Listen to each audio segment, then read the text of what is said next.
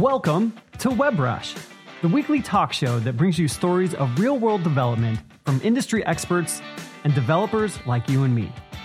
Each week, Ward Bell, Dan Wallin, Craig Shoemaker, and John Papa find out what it takes to write, deploy, and maintain apps that stand up to the demands of the real world.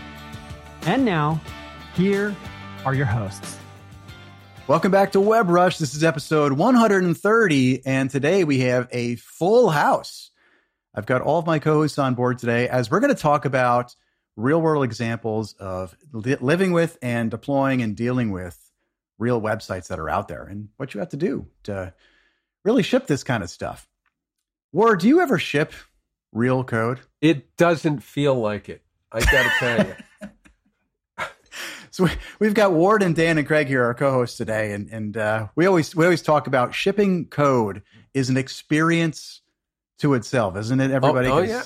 And as you get into the enterprise, it's slower and slower. I cannot get it through my head that something that I wanted to get out yesterday is on the train for April, and today is early March, mid-March. And then you got the folks who want to ship, with CI/CD, continuous. So we always taught CI, by the way, continuous integration. But there's the CD part. It's CI is getting it together. Late. That's right. Yeah, and the continuous deployment is like, literally, okay, you could automatically just deploy right away. So there's companies that do this, and it always shows such a contrast in how you can continuously deploy, or I've worked at companies where you deploy like once a quarter. You're like, this is the day. That's right. And we will be up till 4 a.m. because something will go wrong. Right. Yeah. And then everybody, when it doesn't happen like that, the amount of energy and heat that goes into, arguing about features and who's going to get what, because it's the pressure is so high to get in, because if you miss a train, you can't catch it the next time. And so people fight and scream and sweat and stay up all night. Whereas if you could just say, okay, I missed it this week, I get it tomorrow. If only. Yep. If only. And that's do we why have Dan anybody on this thing. podcast who can tell us about this? Is anything going to happen on that? No, we don't. And that's why today's podcast is over right now. Thank you for coming this week. Can somebody save me? Is there somebody on this podcast who's here to save me?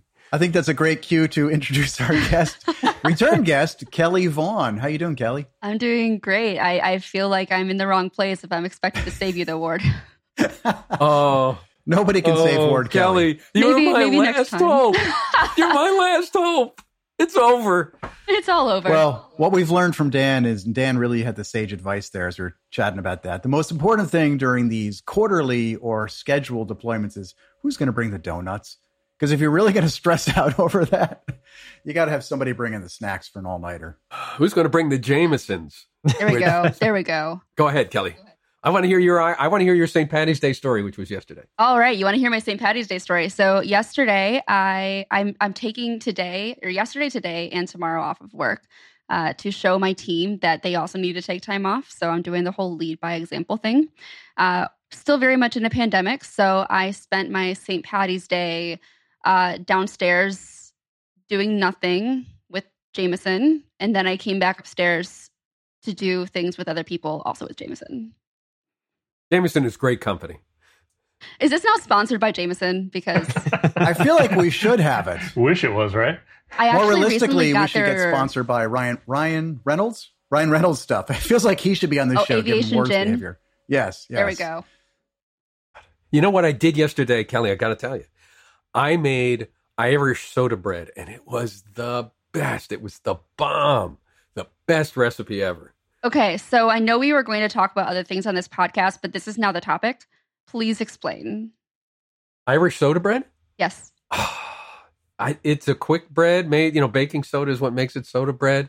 And it was so rustic, it looked like a cow patty going into the pan, but it came out just like people could not stop eating it. It was so great. It went in like cow patty and then it came out, huh, Ward? Well, I mean, it's amazing. Like you put flour and water together and it's paste, but as soon as you put it in the oven, it comes out, it's cake. Go figure. That's magic. It's magic. All right. We're going way off course here. John, can you save us? No, I really can't, but I've already given the title of the show, Irish Soda Bread and Shipping Web Apps with Kelly Vaughn. So there you go. It's done. Once I write the title into Google Docs, it never changes. Like, that's right. That's the great thing about Google Docs. I'm putting the recipe in the show notes, damn it. Do it. So, Kelly, lots of folks out there probably know who you are, but do you want to tell us a little about the podcast that you run and your company? Yeah. So starting with one of my companies, I'm the founder and CEO of The Taproom. It's a Shopify Plus development agency. So we focus on custom development solutions for high growth merchants on Shopify and Shopify Plus. This is anything from custom apps, custom themes, custom theme integrations, custom app integrations. Most of my team are developers. I am a developer. I've been coding since I was 11. I started freelancing when I was 14. Been doing this for a little while. I also co-host 2 podcasts. One is Ladybug podcast with 3 other women in tech, talking all things tech, career, and code. And the second one is Commerce Tea. My co-host, Rhian Beutler, she's a Shopify app developer. And we talk basically how to improve your store on Shopify. So those are most of what I do. I just saw some numbers, Kelly, on Shopify, and I don't remember what they were, but they were astronomical numbers. Usually they are. A couple things. There are over 1 million merchants on Shopify. So if you're wanting to get into the Shopify game, there's plenty of work for everybody, which is why I'm often pushing the partner program. I do a Twitch live stream with a Shopify employee, Thomas Kelly, that we call Kelly Plus Kelly, because the names just work perfectly there. And that's every Wednesday at 2 p.m. We're just actively building a Shopify store, 2 p.m. Eastern.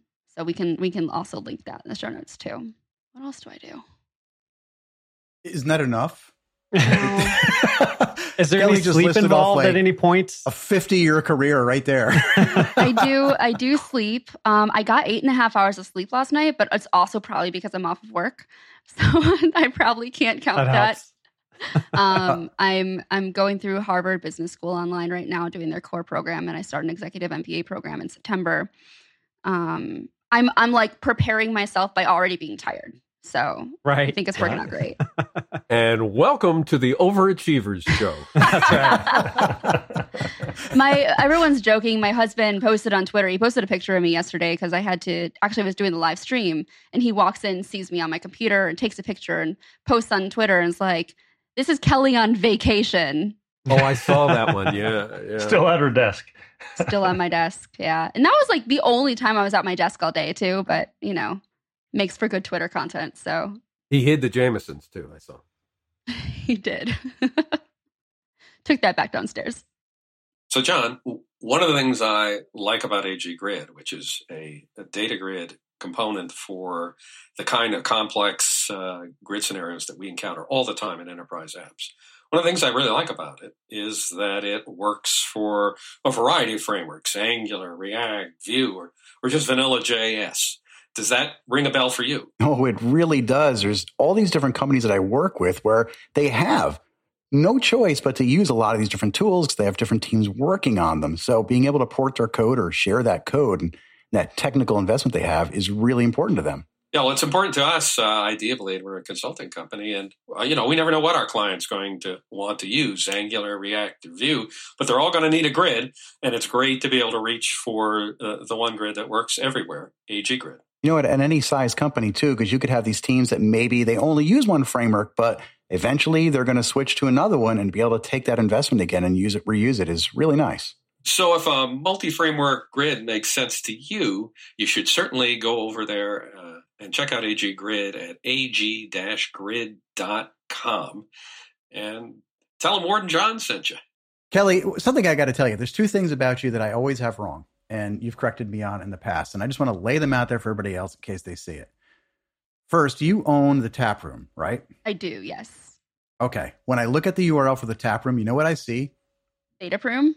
Theta Prom. You should see, I have a press page that I share with people for the Taproom and for me, and I have a section on there that's how to spell the Taproom or how to say the Taproom. I've gotten calls from people saying, is this the Thetaproom?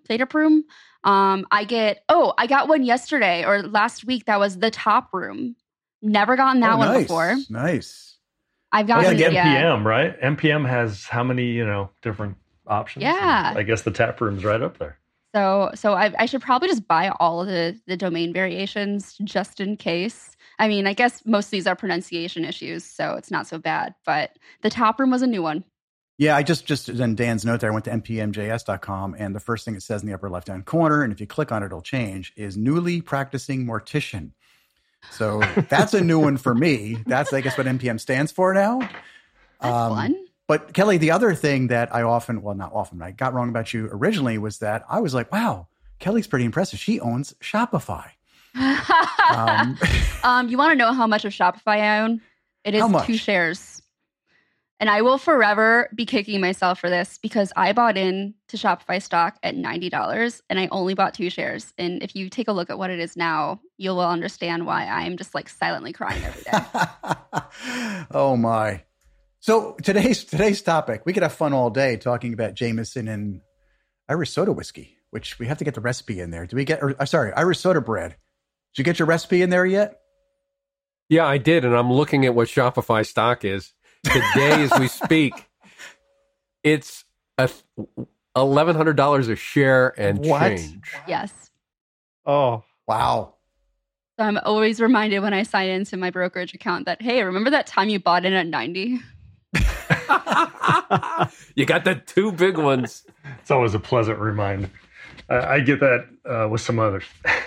So tell us, Kelly, give us a brief overview of what Taproom does, and then tell us about what it was like launching it for the first time. And we'd really like to hear some stories from you about throughout the show today of what it's like to own a company that is completely online and how you have to deal with, I assume, problems that encounter. Problems, no problems ever. So the Taproom, as I mentioned before, we're really focused on custom development. So we have 11 full-time employees, 11. I am the 11th.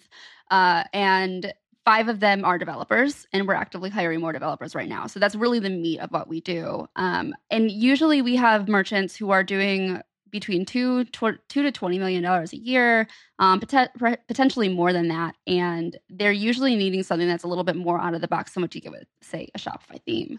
Or any development agency can, jump in and make changes to a theme, the CSS or something. They need something a little bit more, maybe like a custom user flow, something like that. So that's usually why the clients are actually coming to us to work on this. So we do some really fun projects like a custom order flow for ordering. Did you know you can order carpet online?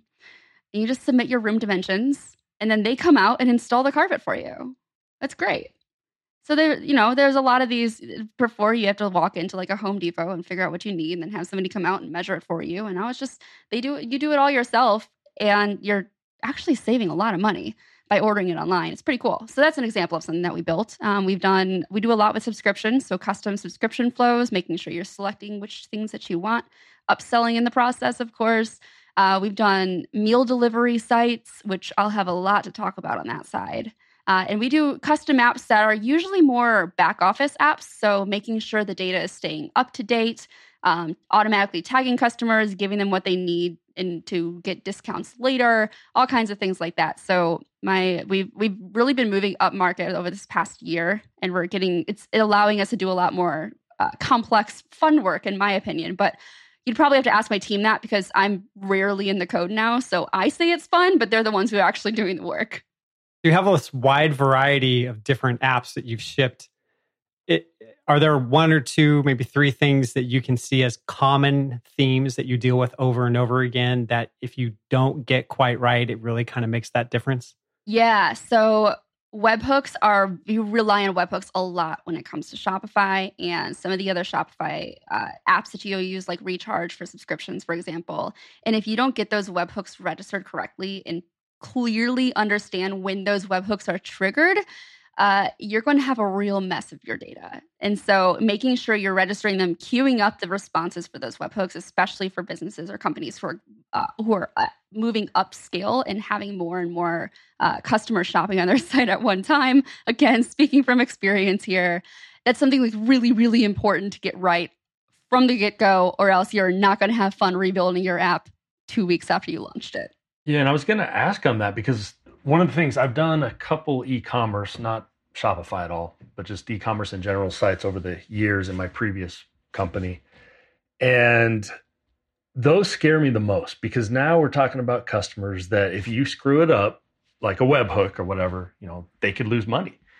If the sale doesn't go through. What's the story there on the webhook side? Let's just take that since you already covered it. What's the story on kind of tracing through from a debug standpoint in production? Because I'm sure those issues do come up from time to time. Is that built in, or do you have to do all that? Yes and no. So when we're building our apps, so tech stack, usually we're talking about building Node apps. We usually deploy to Heroku, potentially changing that because Heroku definitely gets expensive as you scale. But so we'll build in error handling on our end in case there's incorrect data that we're working with that we can't actually push back up. And so we have a database managing the webhook queues and whether or not they're failing or succeeding. And if they're failing, we have a very clear error message on our end that we can use internally to diagnose the issue and move on from there. On the Heroku side, we're always using Papertrail.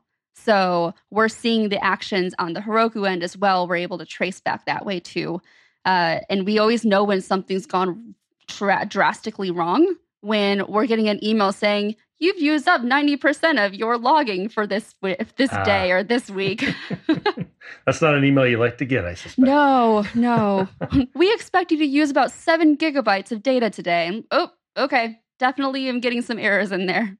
So you talked a little bit about Node apps. Can you tell us like the full stack of what you're developing?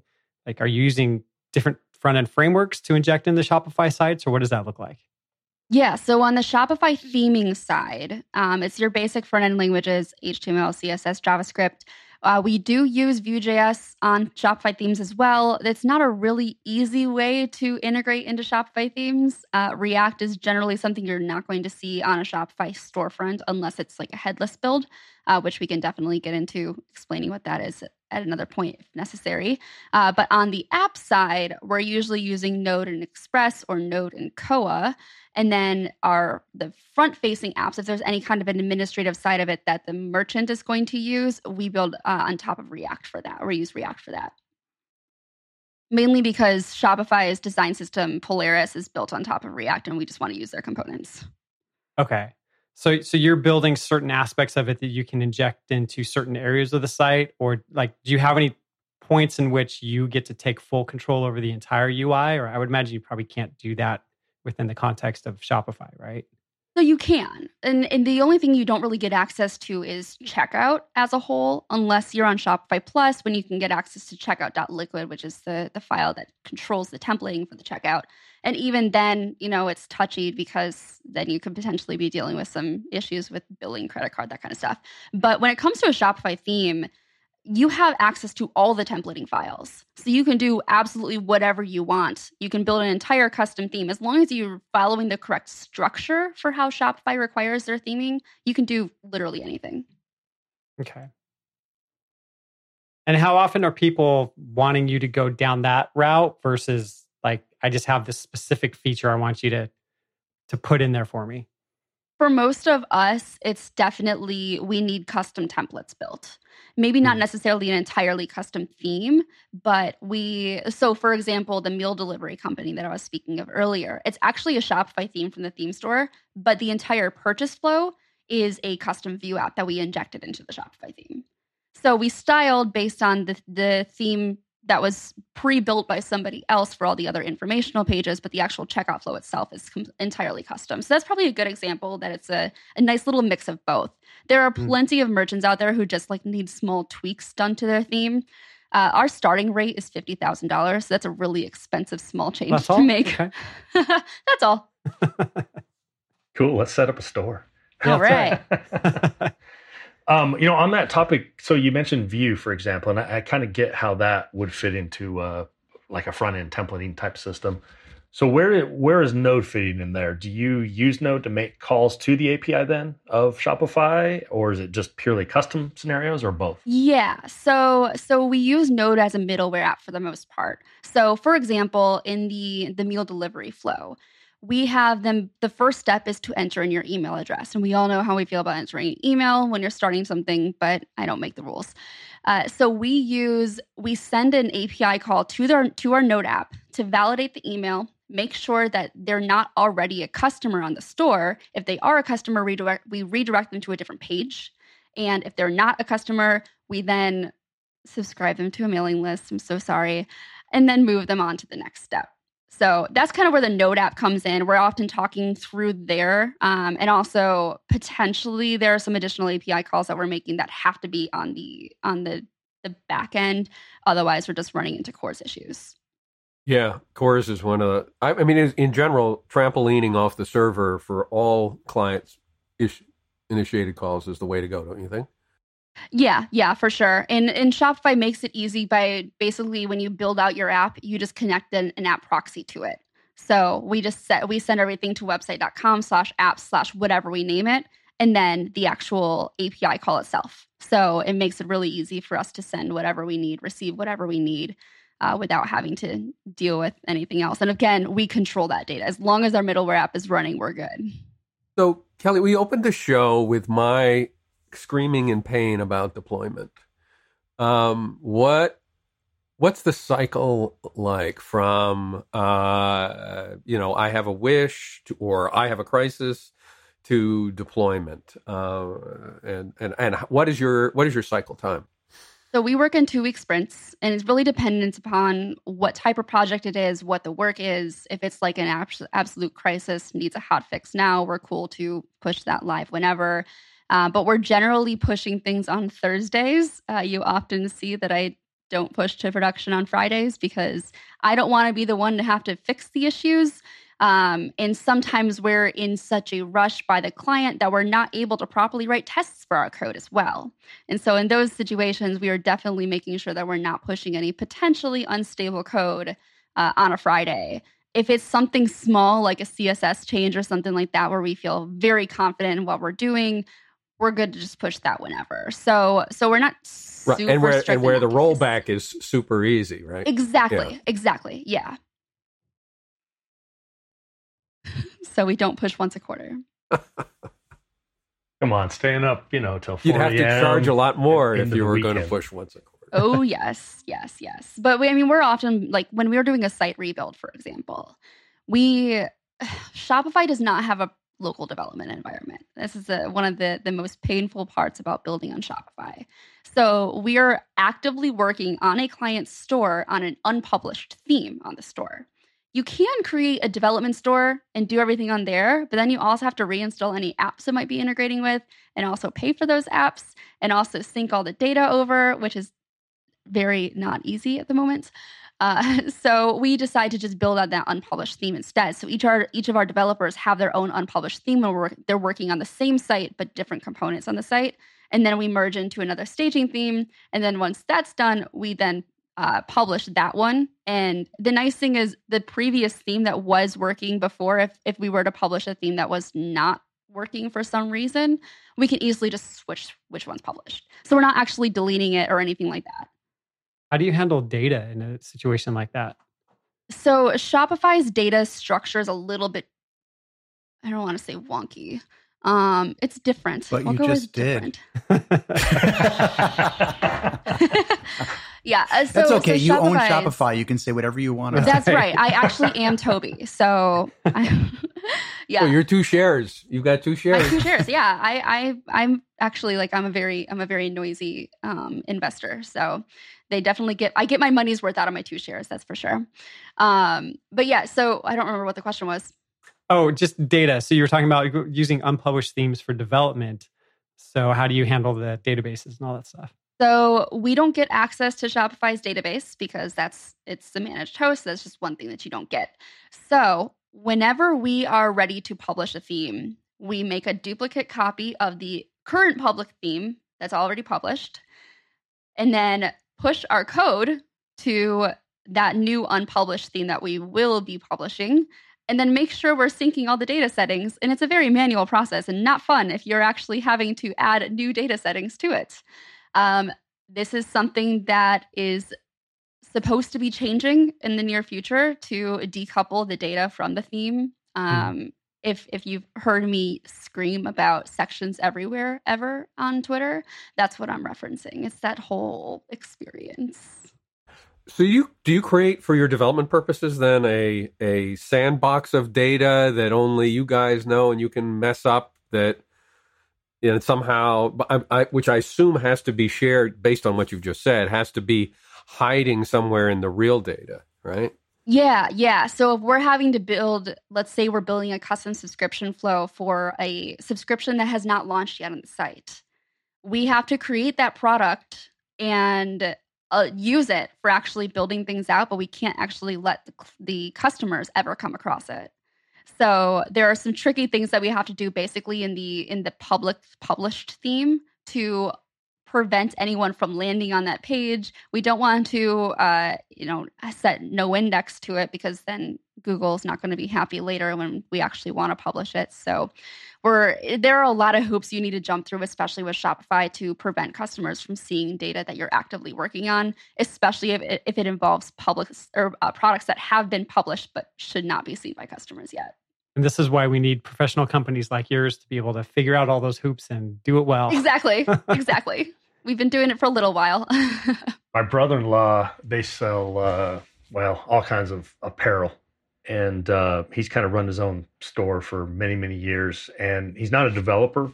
So he's gone through this process, though. And yeah, it's pretty easy to get a template going. But then, like you said, as soon as you start customizing, wow, does the barrier just go like from 1 to 100, on entry. So when it comes to that, what happens once you've, since we're kind of talking about deployment, once you have deployed, are there things that the customer can do on their own, or do they always have to come back to you to customize? I'm assuming if it's code, they do. But is there like a template editor feature at all, or no? There is, yes. So anything that we build, any kind of image that's uploaded, any kind of content that's displayed on the site, we make sure the merchant is able to actually go in and change that without ever having to touch the code. Because I've seen what happens when clients touch the code, and 9.5 times out of 10, I'm unhappy. So we make sure that nothing's hard-coded and the client has access to everything. Wait a minute. You're unhappy when the clients touch the code? I'm assuming that means they break it, but shouldn't you be happy if they break it, because then they have to hire you to come be paid to fix it? On weekends. Exactly, on weekends, yes. Night. Or just like, I will just roll my eyes or just groan a little when I was like, this is not real code. What are you doing? Please stop. And then it involves, like, I get into these like conversations about, oh, you want me to describe which API endpoint you should be using for this. I don't like to get all like gatekeepy or anything, but you hired us to do this. Let us do our work. It's actually, I'm joking around, but that's a really go ahead, Ward, because I think you've dealt with this a lot. You've told me some of your own stories about dealing with clients in the past several years of when it's like you're going down a road, but then your client tries to tell you a little bit about how they want to get involved. And there's this strange line. I've been a consultant. I've been a full-time employee at some large companies doing this. There's a strange line when the business people are telling you, this is what we want to do. And then you go do it. That's clear. Well, it should be clear. And when it is clear, it's great. But then when you have the business telling you, we're also going to add some code here and do this. I always, whether I was a full-time company, an employee, or as a consultant, it always gave me can I say the word heebie-jeebies? Or you said wonky, so I'll do that word. Yeah, there you go. It gave me this weird feeling of, oh man, I feel like there's a 9 out of 10 chance this is going to land back on my desk relatively soon. And probably at least a 50-50 shot at that when it does, that they're going to blame me for what just happened. Well, I always find you get the best results by telling your dentist which iron hook to use when they're cleaning your teeth.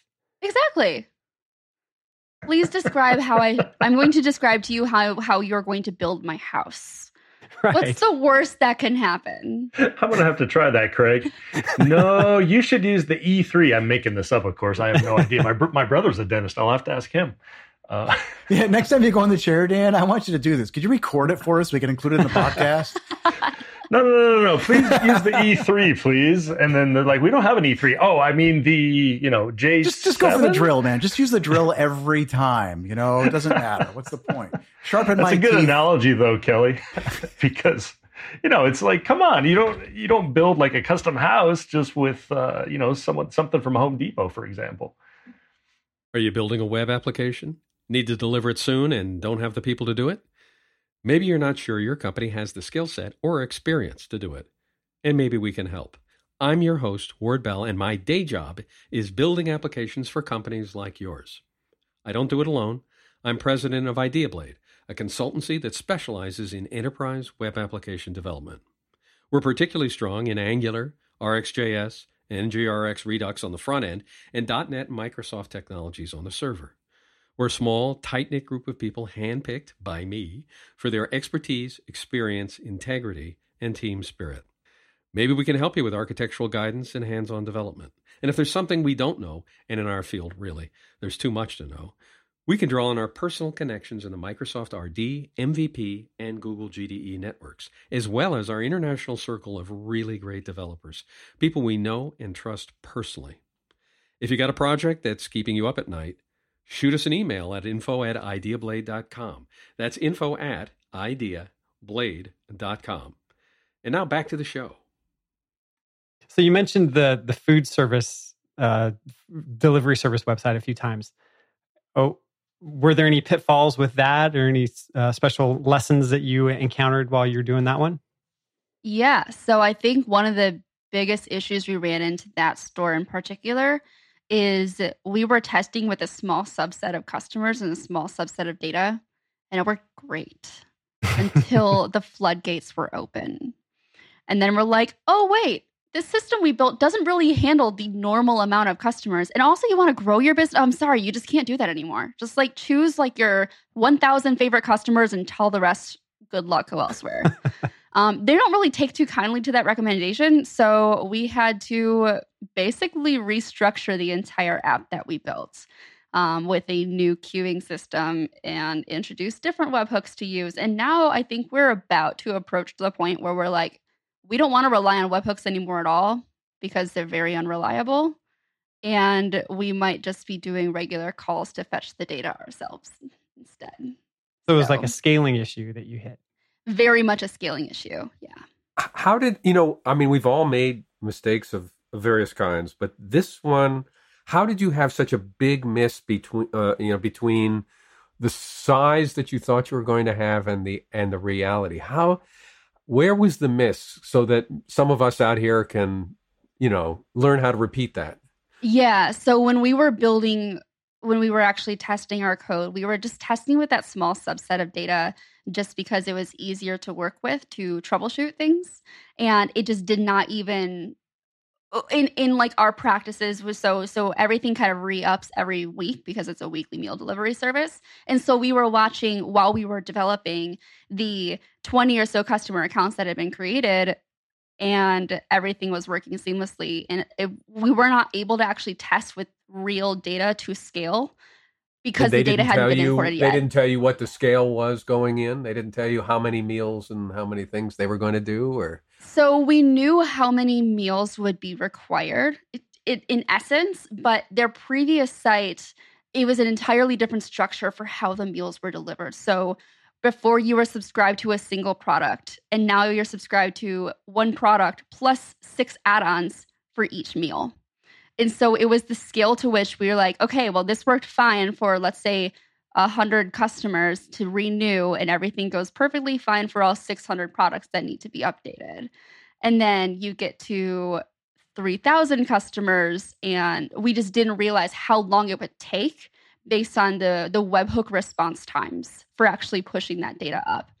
So that's kind of where we got thrown off course. And we are running into a lot of timeout errors in particular because it was taking too long for the previous call to finish. And so the other call was failing, and then just everything was timing out. So we would come across the paper trail and be like, oh, you have had, 800 timeout errors in the past hour. I'm like, okay, that's not good. Let's figure out what's happened here. And it got to the point. So I use, it's a MySQL database that we built out for this. So I use SQL Pro. And I'm like, I'm really afraid to open up SQL Pro and see what happened. Like every single Wednesday for a brief period of time when everything would re-up and relaunch and renew, I was like, I'm afraid to see what data is in there, just in case we suddenly have like 400 new errors we were not expecting to encounter. And 7 gigs of new logs. Yes. Right. Which, by the way, 7 gigs of new logs is really expensive on Papertrail. I bet it is. It's kind of amazing how many design projects I've been in where we didn't have the hard conversation with the customer about how many visitors you expect and what you expect them to be doing. And because it becomes so feature focused in those initial discussions that somehow that's a lesson for all of us and for our audience, that's got to be a critical part of the conversation and revisited continuously, or you end up scrambling like you're describing. Exactly. It's especially when you're earlier on building these apps for a client for the first time, second time, third time, you're going to run into new issues every single time. The most important thing is to actually learn from them and don't make that same mistake next time. So, there are a lot of takeaways from this. Now we know how long it's going to take for certain actions to take place. It could be like up to 30 seconds for a customer account to get updated, which is a really long time for a customer to wait, because we're having to create all these products on the fly or delete all the products on the fly.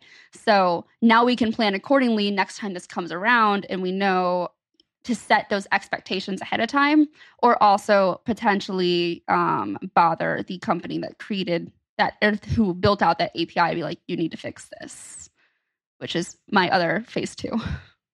Kelly, you've made a couple references to your product called Papertrail. I assume that's the log management service. We've talked on the show, probably not enough. I know I'm on one of those soapboxes all the time about how important log management is and being proactive about it and being able to query it properly, and really not only just figuring out when things are wrong, but also finding strange patterns. Like, may not be broken yet, but you're starting to see what the heck is happening here. Why did we have 8,000 messages of this? Didn't break it, but can you tell folks, some of the lessons you've learned about how to use something like, whether it's Papertrail or another product, like how do you use log management, and what do you wish you knew then that you know now? The earlier you can install a log manager, the better. First off, when you're just starting to build out your app, get that log manager set up, such as Papertrail or any of the other ones that exist. And every time you do something, keep Papertrail open, keep that log manager open, and see what happens, especially if you're new to log management. You'll learn as when you take this action, this message appears. If it's not a useful message, figure out why and how you can make it a more useful message, because it potentially won't always be you actually building this. And the more descriptive you can get with your error messages, the happier everybody will be. But the most important thing is just you have to use it, because you can collect all these logs, but you have to actually use it if you're going to make any use of it and learn from that. So definitely recommend, if you're building any kind of app, to use some kind of log manager. Do you use the log manager at the server and the client, like inside your front end app, and also logging like your Node Express or Koa code? We do, yes. We've got logs everywhere. What do you use for the front end? You'd have to ask my dev team that. Oh, okay. Do you use the same one for both client side stuff and the server? Like, I don't know why I'm blanking, but there's something that most people use for, actually, let me back up. Because I'm not sure, when you talk about logging, are you talking about crash logging or just events that occur or both? And do they go into the same pool? What are you logging? It's usually events that occur that we're really looking at. And it depends what type of event it is and what we're going to be doing with it. So some of it we're sending back into the middleware app so we can fetch, or we can retrieve and store that data in there. Other things we're just going to send to someplace like Google Analytics to track on there, because it ends up actually being more useful as an event to track according to conversions or user activity in general. Right. So you have multiple logging strategies for different kinds of things. Exactly. So do you have, like, if the app crashes or something like that, do you have something on the client side? Do you have something that you grab, some way you keep track of that or count or? Lately it's been the client messaging us saying, hey, I don't think this is working.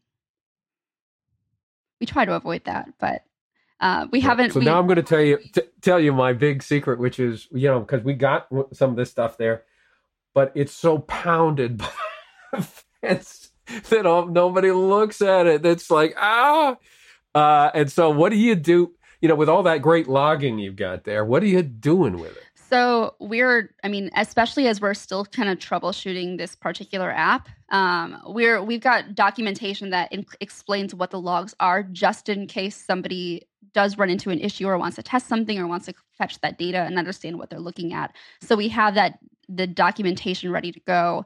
And then for the pieces that are a little bit more geared towards conversion, like impacting conversion rates and things like that, I'm consistently I'm pretty much always looking at those. There's never a time when I'm not having to be looking at them because I need to be measuring your conversion rate just went down, 0.2%. Why? Let's trace back to see what happened.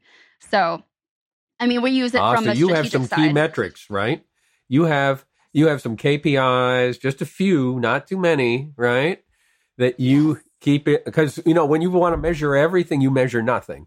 There's got to be like some gauge, and that's the one you look at, conversion rate. So we're looking at conversion rate, we're looking at site speed, we're looking at time spent on site, and then any of those events that take place to see where people are dropping off in the funnel. So, on this page in particular, or this website in particular, the meal delivery site, we've got events set up for, all right, you've entered in your email address. Okay, now you've selected how many meals per week you want. Now you've selected which meals you want for your first shipment. Now you've entered in your shipping address, your billing info, and then you click checkout. So we're able to see where in that funnel people are dropping off.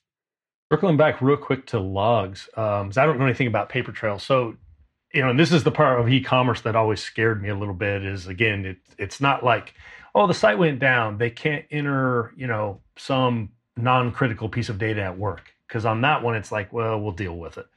But on yours, it's not. So does Papertrail, as I know others do, so I'm guessing it does, but do you set up like very specific alerts that will alert you when a specific type of thing comes in, or is there a different way that would be handled? So for Papertrail, we're primarily looking at when webhooks are triggered, when certain events take place, such as entering in your email address. We're displaying what data we actually fetch from that, and whether or not the event was successful, or actually subscribing them in their state for whether they're an actual active subscriber or not. On like the My Shopify store went down side of things, that's generally not something that we're handling. We just rely on the Shopify status for that one. Gotcha. Well, thank you so much, Kelly, for joining us again this time. I think it's been a solid year since actually you were on the show. Yeah, it's definitely been a while. It's been a bit. And I think we were called Real Talk JavaScript at the time, and now we're WebRush, which we were joking about names before. So I think the first time Ward saw WebRush, he's like, why are we renaming it WeBrush? It's always those names you think you went really deep into making sure nobody can misspell it, mispronounce it. Somebody always finds a way. And you know what? We all do brush quite a bit, except for me, since I don't have any hair. How about your teeth? I brush my teeth. There we go. We brush teeth. That is we could be a dental John. site, which ties into Dan's favorite stories about his brother-in-law, the dentist, which I'm just having that vision in my head right now of Dan sitting in the chair instructing his dentist how to drill his teeth. We'll have to get a video for all of you to share for the next episode. So to wrap things up here, we'd like to share a final thought with our audience. Could be on topic or anything that's just going on in the world these days. Mr. Shoemaker, what's your final thought for the audience today? Don't skip the annual cleaning. Just go ahead and make sure that happens. Wait, the ankle cleaning? The annual cleaning or semi-annual, or whatever. I was missing some kind of hygiene that you do at your house. No. Yes, that is good advice. Ward, what is your final thought for our listeners? Well, I have something very critical that I discovered in the New York Times that the world needs to know about, which is self-decapitating sea slugs. And I'm going to put the link in there, but I don't know if you guys can see this, but it is a sea slug. When its body is overinfested with parasites, it chops its own head off and regrows its body. And what? I want to learn how to do that. So we're going to have a whole episode on this topic, as Ward is going to share the video with everybody in the show notes. By the way, check out the show notes, everybody. We've got quite a few links in there from everything that Kelly laid down for us, plus a few additional ones that Dan put in about dentists, or Craig, one of the two of them. Dan, what's your final thought for today? I'm going to do a very boring one, but very important. John will know this well because in architecture stuff we do workshop-wise, we kind of lay out 9 things that you should have for like every app when you start. And one of those is logging. And I think, Kelly, you pretty much covered that pretty well. If you don't have that, I'm always surprised, or was surprised, back in my consulting days, when I would go in to help clients on various things, and Ward, I suspect you've probably dealt with this quite a bit, where you're like, okay, so this happened and you need me to help you. What happened? And they're like, oh, well, we don't really have any of that recorded. So logging's important, folks. Do it. And Kelly, what's your final thought for today? So mine's a really important one. We were talking about Jameson earlier. If you're unfamiliar, Jameson has a cold brew whiskey. And I'm not usually one for like flavored whiskey or anything like that, but it's literally Jameson and cold brew coffee in the same bottle. And it is the most delicious treat to have in the evening. That is definitely going in the show notes as I'm pasting it in right now. A variation on the Irish coffee. Yeah. Exactly. Did you notice how fast John found that, though? Because he had to look that up. And like 5 seconds later, he's like, I got it.